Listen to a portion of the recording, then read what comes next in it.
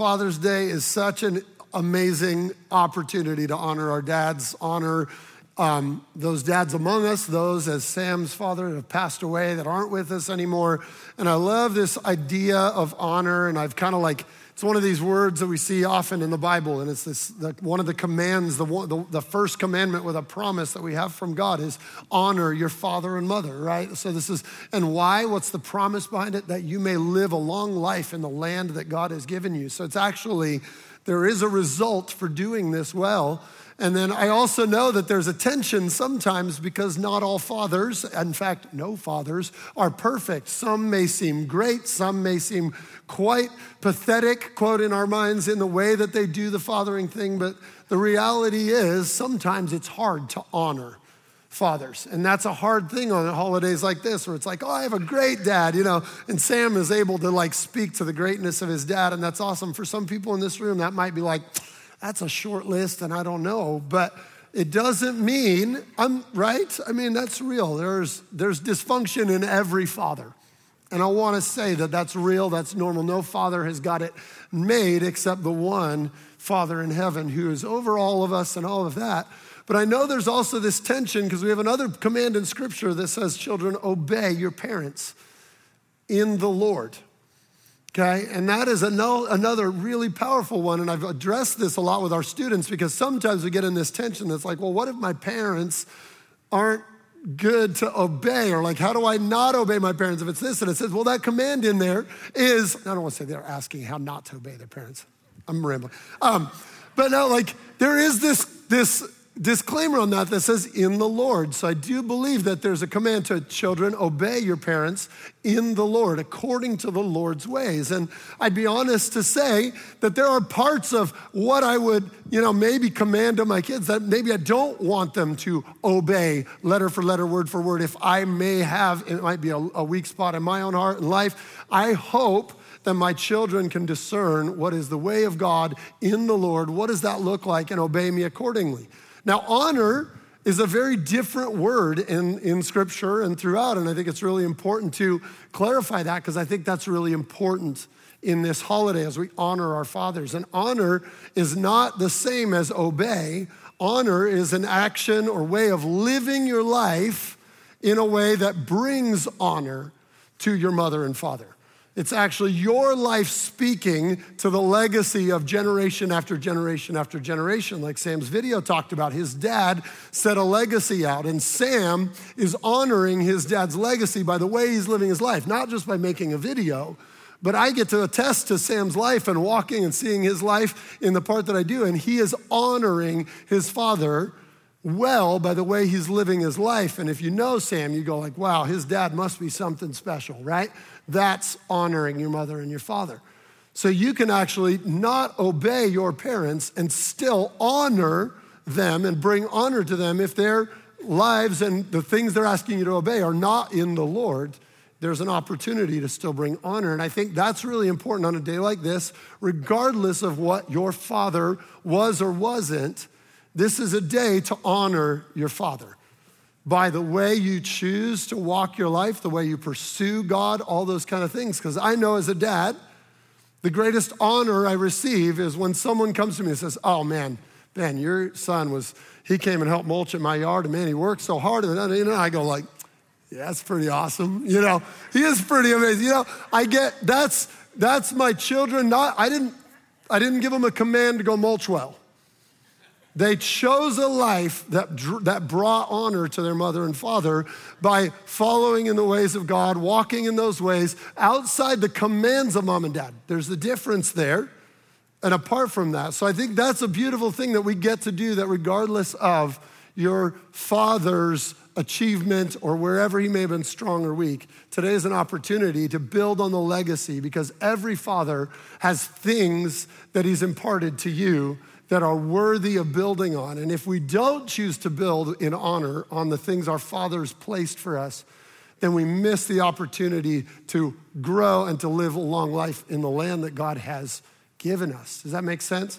So we actually grab that thing and say, okay, if my dad was fantastic or not the greatest, what can I build so that the legacy I give to my kids is something more for them to grow? And hopefully we all leave the shortcomings of our fathers behind and we move on and grow our family legacies in every generation. It's every prayer for every parent in the room is that, man, I hope my parents don't, or I hope my kids don't pick up my stuff. I hope they pick up all my great stuff. That would be the cry of every generation to build legacy, is that we don't just throw it all away and go, oh, it was awful. Is go like, what was great?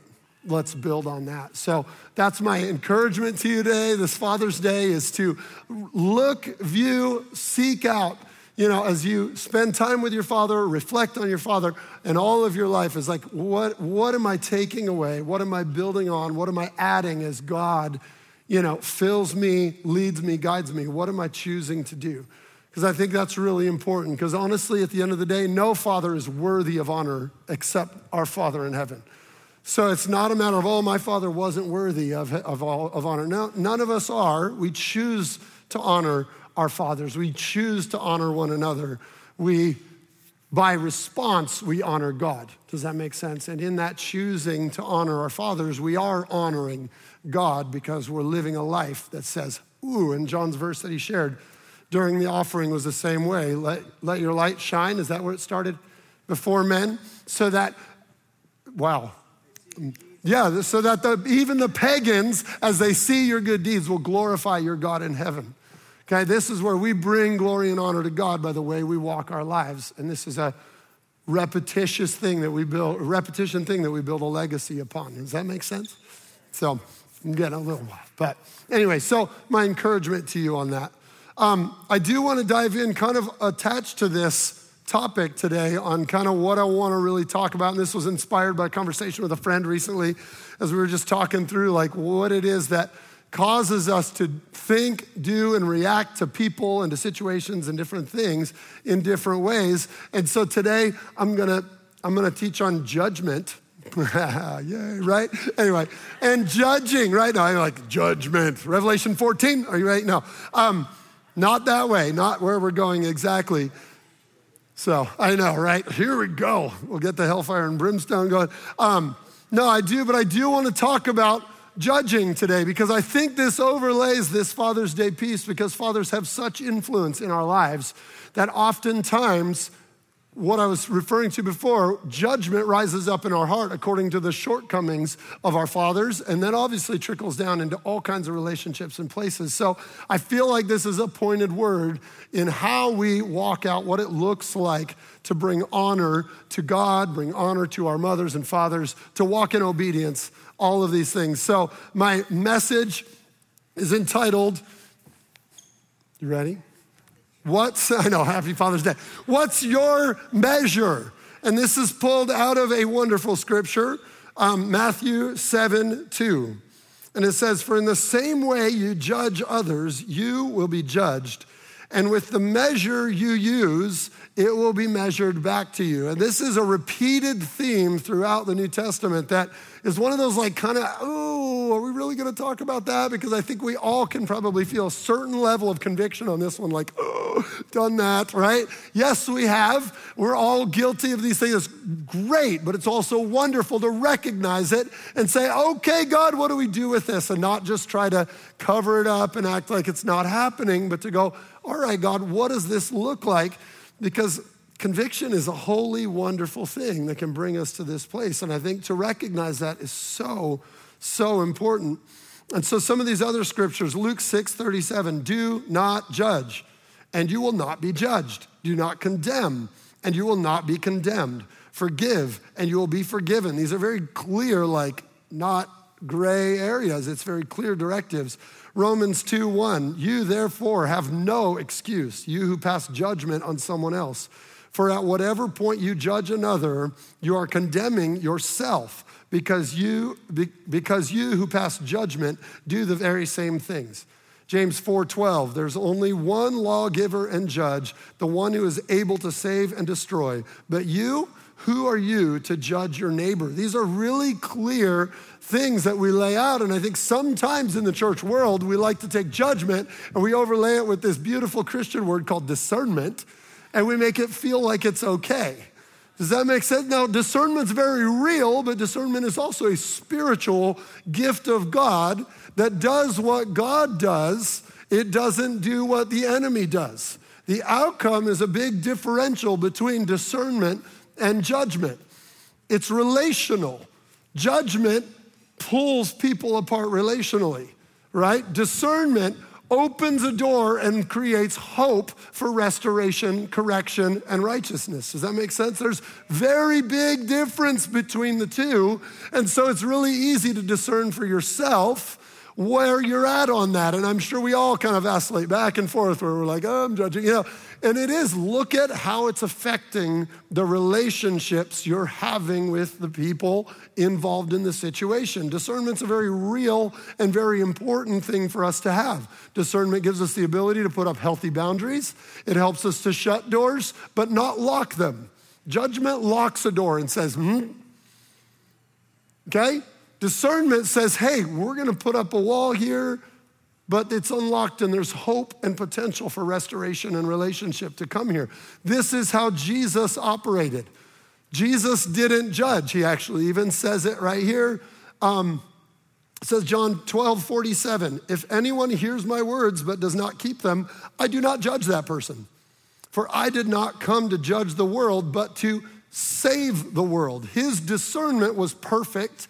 As we know, he was filled with the Holy Spirit, walking with the Holy Spirit at all times. So in every situation, Jesus was discerning what was going on. Well, his discernment produced open doors to repentance, correction, life, and relationship, okay? That's what his discernment produced. If he was judging, it would have been different because judgment means separation. Okay, is that kind of making sense as we go on to this? So Jesus sets this stage and sets this table on how to decipher between the two, and it's really important to see. We see it repeatedly through Jesus' interactions with people like Zacchaeus. Okay, Zacchaeus was way out of line, way out of bounds. Jesus could have come. He was a teacher of the law, a Pharisee. He had all the rights and all the responsibilities to come at this outcast of the Jewish system who was like stealing from people, cheating from people, all this stuff. Jesus goes, let's have dinner.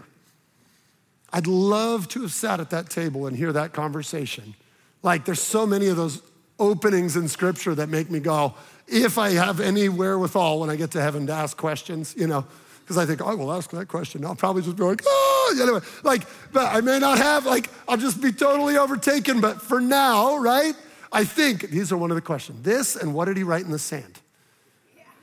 Right? These are I'm like, what did you say to Zacchaeus? There's a handful of them, but those are a couple where Jesus enters into this moment with Zacchaeus, a total, this guy was super messed up, everything, all his priorities out of whack. And something in the conversation of Jesus, his discernment that said, it's dinner with you tonight, of the whole crowd, it was him. And discernment said, there's opening, there's a doorway to restoration, to relationship, and that's what this is about. We see it again in the woman caught in adultery, right? Neither do I condemn you. Jesus is again, I'm not here to judge. I'm here to save you. Now, I don't condemn you. However, it's not this soft, ooey gooey, greasy grace, just do, it's good. He goes, stop sinning. Go and sin no more, he commands her. He's not wishy-washy, but he is very much hey, I don't condemn you. Come, relationship. Let's do this. Stop this lifestyle. Step up to your pay grade that you're worthy of. This was Jesus' discernment that caused him to address dysfunction in a way that restored people and opened the door to relationship rather than rejecting them. We see this in both Peter and Judas, okay, right? Both of them total mess ups on the night of the crucifixion, of all the days to mess up, right? These two guys, right? And Jesus still, he had total discernment of Judas's heart, his intentions, his actions. He knew what was going on, called him out for it, right? And still could have said, you know what? This Last Supper is really special. I'm gonna keep him out on this one. But no, Jesus said, let's have him on this one. I'm gonna wash his feet. I'm gonna share dinner, break bread with this guy. His discernment was Jesus, I can't do that. You know, if I knew what Jesus knew in some of those situations, I don't know that I could do what Jesus did. But as followers of Jesus, it's our command, our mandate to do what Jesus did. So we look at these things, and in that, Jesus opens the door, holds the door open for a relationship. Judas walks out. Peter blows it and walks out. But here's the difference. Judas judged himself. Peter got discernment. Both could have come because the door was open. One chose judgment and one chose discernment. And Peter returned in repentance, woke up to his own failure, came to Jesus, right? Same table. Jesus was like, Peter, you're going to deny me 3 times. He's like, oh. It's like, how many of you think, like, how could you screw that one up? Like the first one, maybe, but then you'd be like, oh my gosh, that's 1 out of 3. Like, he walked out all 3. It's crazy to me to think, like, but yet Jesus' heart, his discernment, calling that out, isn't that nuts? Like, anyway, Adam and Eve, I just go like, are you kidding me? But something in that moment, right, in the wonderful brilliance of humanity, we do this, right? So Judas and Peter experienced this life. Oh man, the religious leaders, he was constant. The woman at the well, his discernment said, hey, I know all about you. I'm not pushing you out, I'm drawing you in. This is the life of Christ. So why do we judge so easy? It's because we have limited knowledge. It's because our experience, our framework lacks the ability to see all things for all points and all purposes, and we will naturally by our brain just land on a conclusion. We'll see what we see based on our experience, and we'll just go, that's that. Can I challenge us as a church, as a body, as the body of Christ, to think a little broadly? Open up your heart to go, I don't know everything. So approach people as people, not end results. And find those people that are on the outs, onto this, whether it's family, friends, whether it's neighbors, coworkers. We've got all kinds of communities of people in the world that we live in, and we have real hard truths that we stand on in the Bible that are Christ-centered, all of that, and we don't relent on the truth. But man, do we sit down and have dinner with the Zacchaeuses? Do we open the door to relationship and say, what's your story? What is driving this? So that we can find the places in people's hearts where there's a softness, and though we may disagree, hard line on some things, there's always a sense of, wow, but when I'm around them, I feel like I could stay. And that would be the discernment in our heart that says, hey, this isn't about your behavior, and I'm not trying to get rid of you. I want to know why you think this is, so we find a place of possible understanding, and they experience the working of the Holy Spirit in their heart and in their mind, and that's how we see a turning of some of these hard-line realities that we're in the world right now. Have you noticed we're more divided today than ever in history? Kind of comes to all this feedback loop that we live in a social media world, right? You are conditioned to be right, always, because this is that measure for measure. In the measure you measure with, it'll be measured back to you. Social media is that thing. It's like, what do I like? What do I like? Social media says, good, I'll feed you tons of that and convince you every single day about every single issue that you are right. And so is it doing it to the other person. So we come together to have a conversation and going like, I know every study and everything and every news article and everything. It all says I'm right. And they're going, well, I know every study and every article and everything. I'm right. And the enemy is taking victory after victory in this place of contention where we're not going, where's discernment? We go, I'm right, you're wrong, judgment. And we divide rather than saying, where are we at? Okay, we'll make the hard statements. We stand on truth. There's no flexing on that any more than Jesus did. But Jesus also, in standing on total truth, was always discerning how to open a door to restoration and relationship. That's the call of the church. So may we repent of judgment. May we love one another deeply, because love covers a multitude of sins, and we're not the judge. That's God's job. What a wonderful thing. Would you stand with me? I got one verse I want to read over you as we move on for a wonderful Father's Day, that we would seek discernment in the way that we love our fathers. the way we love our family, the way we love our children, that this would be what drives us, is a attraction to relationship, not departure from one another. Galatians 5:14 says, for the entire law is fulfilled in keeping this one command: love your neighbor as yourself. If you bite and devour each other, watch out, or you will be destroyed by each other. Aren't we seeing that? So I say, walk by the Spirit, and you will not gratify the desires of the flesh. For the flesh desires what is contrary to the Spirit, and the Spirit what is contrary to the flesh. They are in conflict with each other, so that you are not to do whatever you want. This is a command. It is not like, oh, I feel like and I want to do this. It's going, no, what is right, what is true, what is about relationship, family, one another, that we would not destroy one another, especially in the church, but certainly in the world as we go. You are a temple of the Holy Spirit. You are the access point to God in the world, because they don't have a temple yet. So they come to a temple to meet deity, and they find God when they meet you. Until they have their own temple, you're it. Now, you don't carry a weight and a burden, you don't control, and you don't change lives, but you do steward the opportunity and the atmosphere that's around you, where people say, ooh, that's that. I want that. And they find their own temple as the Holy Spirit moves in. And we see the world transformed as he comes and changes lives, changes minds, changes thought process, all this stuff. Would you pray with me? God, we thank you for your amazing grace over us, God. We thank you for the ability to discern because we have your Holy Spirit, God. We pray that you would teach our hearts, God, to lay down judgment, God, and see what you see and desire what you desire, God, that the world would be drawn to who you are, God, because the door is open. God, we thank you for us, God, that the door is open for us in our failures and our mistakes and our missteps. And God, that you seek restoration in every day and every season of life, God.